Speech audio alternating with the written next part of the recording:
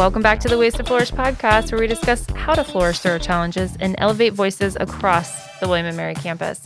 I'm Lindsay Heck. And I'm Eric Garrison. And today we have a wonderful episode planned for you, the Q&A Day. I'm excited that we're doing this because why did we start this podcast in the first place? Student voices, faculty, staff voices, not our voices. Not our voices at all. It's a place to share and answer questions and learn and continue to grow and evolve. And so we wanted to do this Q&A Day to hear what are the questions that our community has right now. And so thank you for everyone for submitting those to us online. Let's talk through these. So number one, question of the day. What exactly does flourishing mean? That's a great question. It's a great question, and it's a term that we throw around quite often that not everybody understands. And I think we define it individually. For me, I tend to think of a slinky.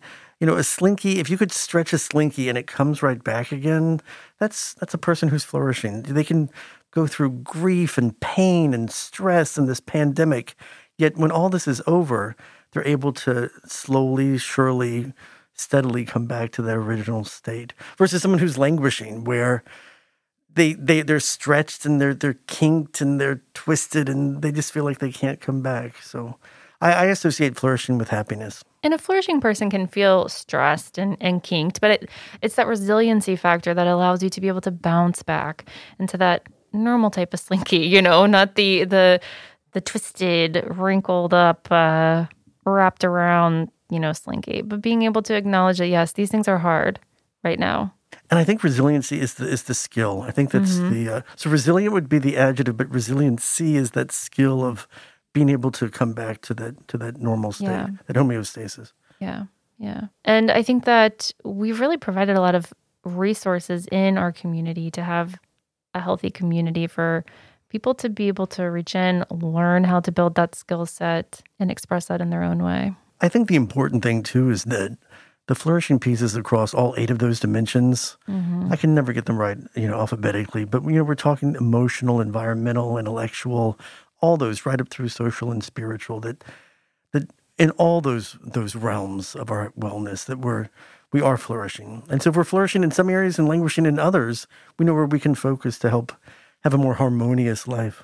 Yeah, so I think that if someone's trying to start to develop that relationship, ask themselves, what is flourishing to me? I think identifying your values is the first step. And then from there, starting to explore the 8 dimensions of wellness and develop that relationship, find that sense of harmony that you have with all of them that puts you in that place where when the tough times strike, you've got that ability to work through and then come out at the end of it. And I just used a word a few moments ago. The Greek word homeostasis is how we define health. There's a top and a bottom to that, and we can fluctuate inside. But the healthier and more flourishing, more resilient, to use your words, that we become, that gap becomes greater. So we can now handle greater ups and downs versus a languishing person who can only handle a few of those. And you also use the word reflection, or, you know, which made me think of Natoya Haskins. She says, start with self-reflection. I think that's a great thing to do when it comes to our values and where do we want to go from here. Yeah. So do you want to move on to our next question? Absolutely. All right. So how does campus therapy work? What is the best way to go about seeking mental help? I think it works differently for different people. Yeah, it does. And I think that the best place to start, people always ask how to make an appointment at the counseling center. You can call them directly at 757-221-3620. We know that there are a few variables that go into where are you arriving at when you are at that place to access that need and connect with the counseling center. And so, you know, if you ever have an emergency, contact them right away. Generally, the wellness center is open. If you're in an emergency situation, just show up and they'll be able to help you manage that case right there at the time. They've got a few different appointment styles. An urgent appointment, always call them. If you do not have an immediate emergency, and what would define that? Harming yourself or others. If you are hearing voices, seeing things, just feeling abnormally wired, agitated, or upbeat, or disoriented, or confused, those would be defined as emergency situations. Call them for the urgent appointments, and then also to work yourself through a triage appointment, which is basically you're in that state of, you know, that you need to talk with a therapist, but you're trying to decide what are the resources that are the best ones to address your concerns. And then also just for a consultation, there's that piece where I have, a situation, I'm not sure how to approach that, or an issue with a housemate. And so you can also call them and work through that. You just need to ask a couple of questions. The last thing you mentioned, Lindsay, is a fantastic example of where they're dealing with secondhand depression or secondhand stress or secondhand anxiety because they are the roommate, the brother, the sister, the sweetheart of someone going through these things. So it could be that my sweetheart is going through a depressive state and I don't know how to deal with that. So I can go to counseling to learn ways that I can cope with that and the stress that it brings me. Mm-hmm. So those are great things that they can offer. Christine Ferguson upstairs is our case manager. And so you can go to Christine or look at her website. She's got a great page on the Counseling Center website. So if you're looking for someone who maybe they're off campus and you have a very specific need that maybe we can't fulfill, and that's perfect because there are other people in the area who can say, you know what, I do deal with this issue, or I speak that language, or I am of that religion or that faith. So Christine can help, pair people together in those situations too. Mm-hmm. The main thing is getting help. I also think it's very important that we don't enable each other. There are many times when we will have a student surrounded by wonderful helping students who wind up taking too much care of that person. And it goes from helping to enabling. So we will see a student who's in a depressive state where there's 5 or 6 friends around them taking shifts for a week at a time. And then what happens is, rather than just seeing that first individual for their depression, we're now seeing 7 or 8 individuals who are stressed out.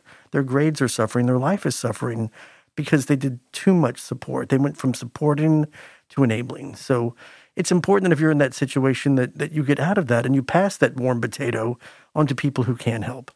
And even I encourage everybody, as Lindsay was talking about the self-reflecting piece, it's important to talk to someone initially, even if it's, your priest or your rabbi, your sweetheart, someone else, to say, hey, you know what, I agree with you. I think that you need some support here.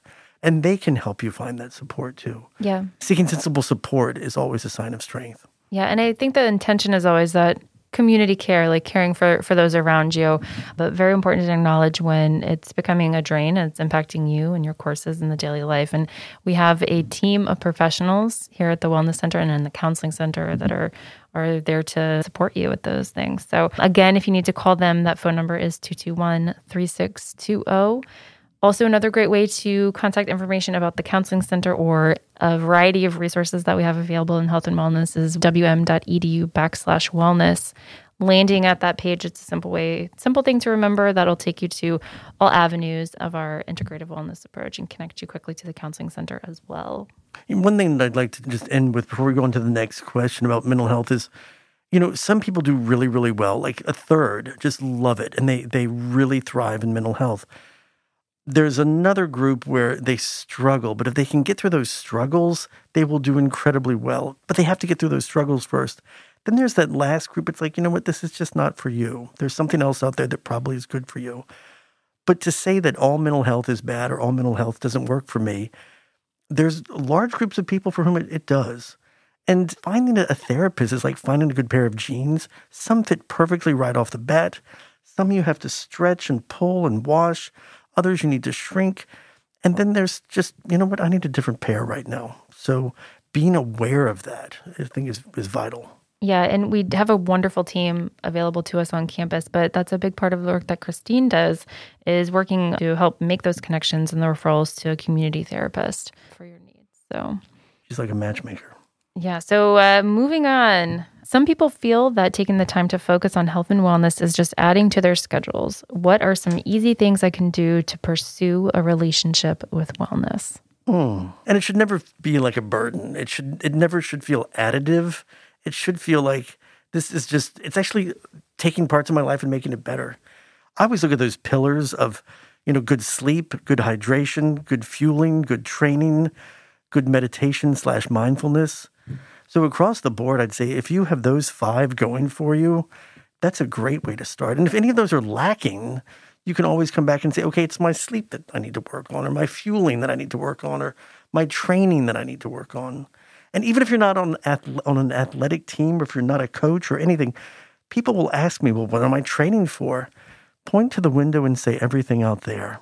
Whether you're training for this pandemic, a conversation with your spouse or sweetheart, the schoolwork that you're doing, the job that you have, we need to move our bodies in some way that we're training ourselves for the stress that's present in our lives. Yeah, that's true. I think my biggest go-to every morning when I'm starting my day is a big glass of water, 16 ounces. Start it like that. Rehydrate from the evening. I know you're big on this tip in your sleep workshop.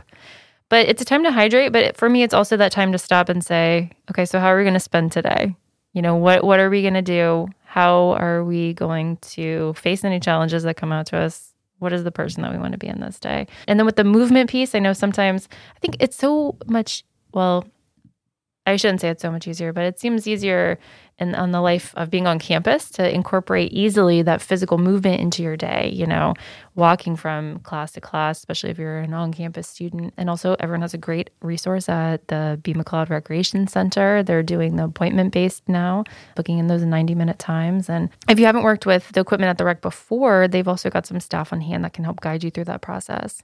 We've got an excellent group of students and also staff members who provide our Fitwell classes with a broad array. And I think it's just really, trial and error. What is it that you like? What resonates really well with you?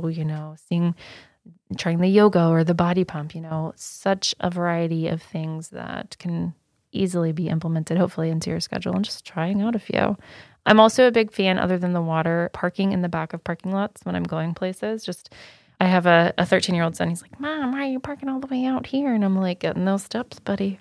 Track them up. Just small little details like that. I was just going to think about the grazing form of training. When I lived in Manhattan, I would get off a couple stops early and walk the rest of the way, or park my car, a couple blocks away at the end of the parking lot. Fantastic. Yeah. How we can incorporate those little things into our day. And it's just a start, starting there, and then where you're starting to move your lever along a little bit farther, and then work up to intentional walks and increasing the pace. Maybe, jogging is your thing. I think of it as a nudge versus trying to take a whole leap. If we can just nudge ourselves in those directions, we get that momentum going.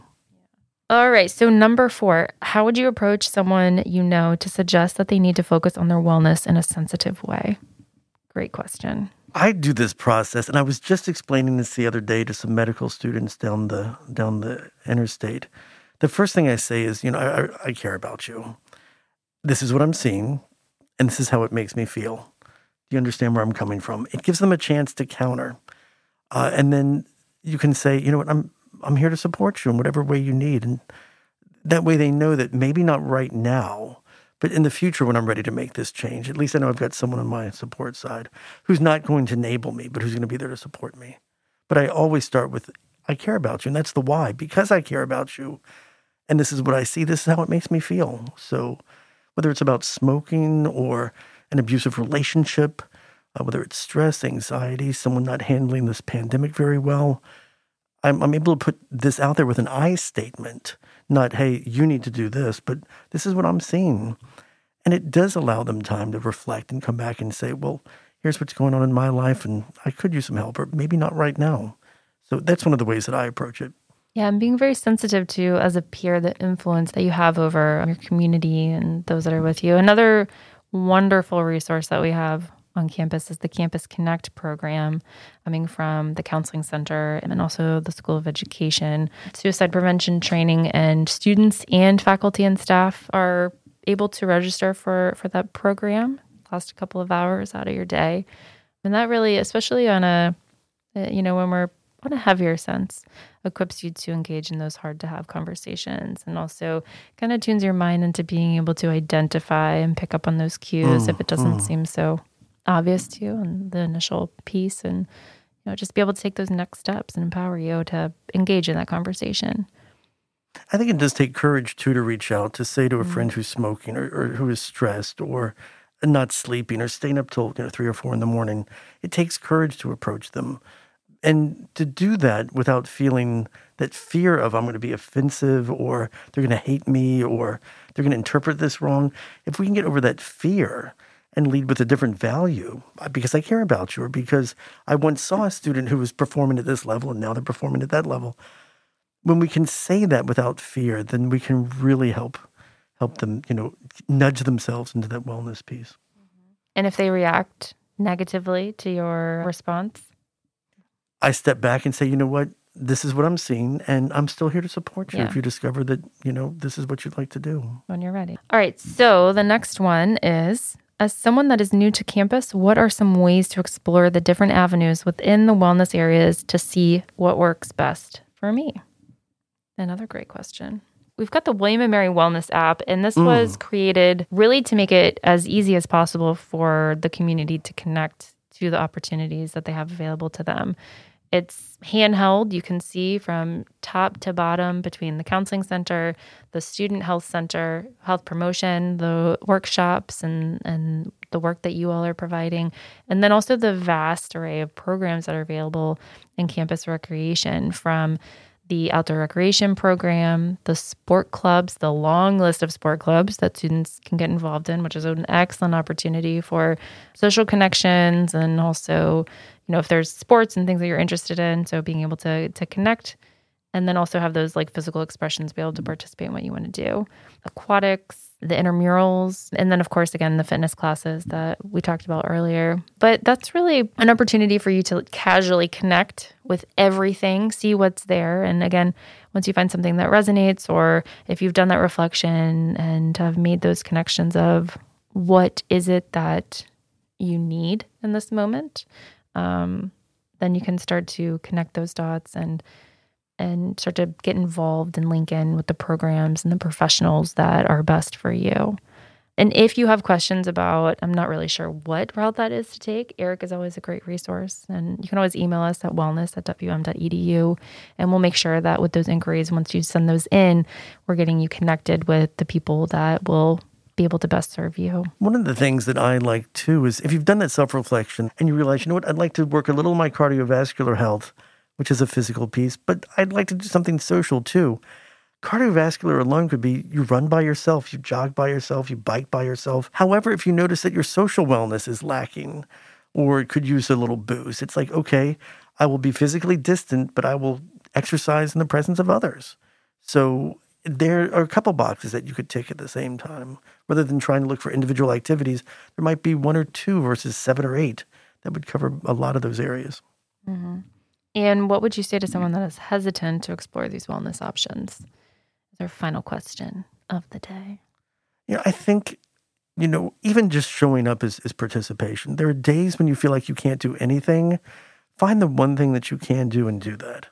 So maybe I don't have an hour to work out in the rec center, but do I have a couple minutes throughout the day where I could move something, or that I could move myself, or if it's the social piece that I could, find those aspects, just that one little thing that for right now, do only what only you can do. And so there probably is that little aspect of wellness that can get you started. We don't have to go to the blue sky thinking. We don't have to go to, a 90-minute workout or an all green organic diet. There are things that we could do in bits and pieces that are adding to our wellness. Things that are awesome, not perfect, right? Fit in that 30-second plank or that 10-second plank or that 5-second plank, right? I know yoga practice is one of my avenues of wellness, between the physical pieces, the connection pieces that come out of, having that practice. And sometimes my practice is doing a plank for 5 seconds. And on days where that is the case, then that's what's awesome that I'm participating. It doesn't have to be perfect. So I'm glad that we have that saying that's still ringing true. Thank you, Catherine Rowe. Forget perfection. Just go for awesome. Thanks to our listeners for tuning in today. I'm Lindsay Heck. And I am Eric Garrison. And thank you to our sponsor, United Healthcare, for supporting this podcast. Ways to Flourish is produced by Colin Cross, Brittany Emmons, me, Eric Garrison, Ben Heath, Lindsay Heck, Jenny Almendaler, and Daria Moody.